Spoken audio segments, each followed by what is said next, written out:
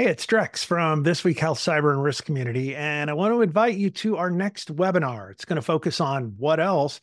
Defending health data. I'll be chatting with experts from Rubrik and Microsoft.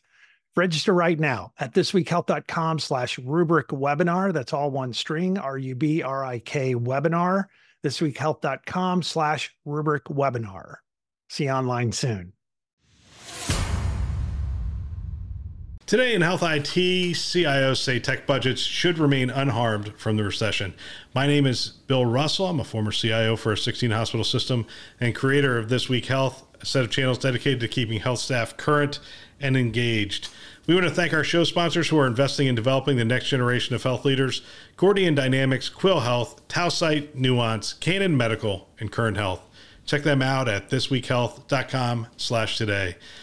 All right, I was sifting through some articles, came across this one. This is a Becker's synopsis of a Wall Street Journal article, and the title is CIOs say tech budgets should remain unharmed from the recession. So anytime I read these articles, I'm always reminded that context is my friend. So first of all, the word healthcare is not in the title, so it's probably not healthcare CIOs, it's just CIOs in general. So that's across many industries. And even if it said healthcare CIOs, I'm reminded that healthcare is not homogenous. We have many different types of healthcare organizations with different balance sheets, different strategies, different digital footprints, different, you name it, right? And so it's going to impact them all differently. So even if it said healthcare CIOs say tech budgets should remain unharmed, I would look at the article to try to determine what types of health systems they were talking to get their source for the information. But this is just CIOs in general say, hey, guess what? We don't think that tech budgets are going to be impacted. And they really give one reason for their premise that it's not going to slow down. And it is, let's see, here's the paragraph. This is due to the pandemic and the rise of cloud computing, which has shown the importance of enterprise technology and digital transformation within an organization. Now, they do see some things getting cut. They say uncertainty brings renewed focus on tech projects with real business cases, while nice to haves like proof of concept tests on emerging technologies might get the axe, executives say. All right. So what's my so what on this? I know I didn't share much of it because there isn't that much to this story. I mean, there's really one reason they're talking about. The pandemic proved to CEOs the importance of technology, and technology is a path out the other side, and you don't want to skimp on that, or you might not make it to the other side. So technology is being saved a little bit from experience. And then the other thing they say is, hey, where are we going to cut? We're going to cut on the more speculative concept tests that we have on the new technologies, and we're just going to push that stuff back a little bit. So as I read that, again, what's my so what? Context is your friend. I say that all the time on this show. So context is your friend. We have academic medical centers. We have large IDNs. We have small IDNs. We have regional IDNs. We have health systems. We have critical access facilities. We have health systems with strong balance sheets and poor balance sheets, health systems with strong payer mixes, with weak payer mixes. We have health systems with a strong digital strategy and some with a non-existent digital strategy. It's all over the board, right? And so how will a potential recession impact the various health systems it's just too broad to really talk about. So let's narrow it down. In general, most health systems are going to feel a pinch during this time. There's going to be conversations of where can we cut back? The large IDNs and the academic medical centers will be asked to cut back to a certain extent, but they can pull a lot of different levers in order to get there.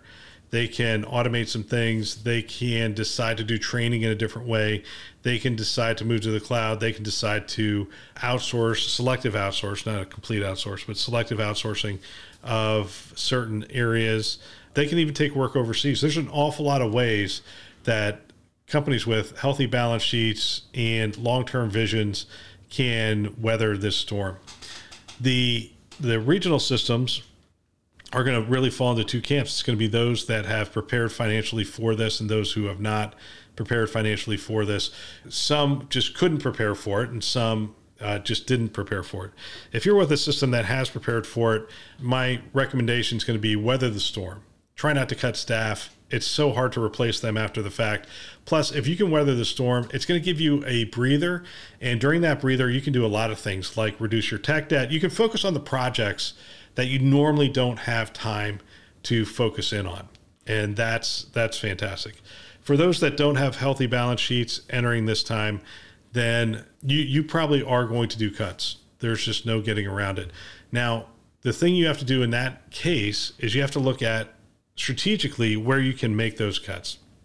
And you have to be careful because traditionally we've made cuts in areas that we shouldn't make cuts anymore, like cybersecurity.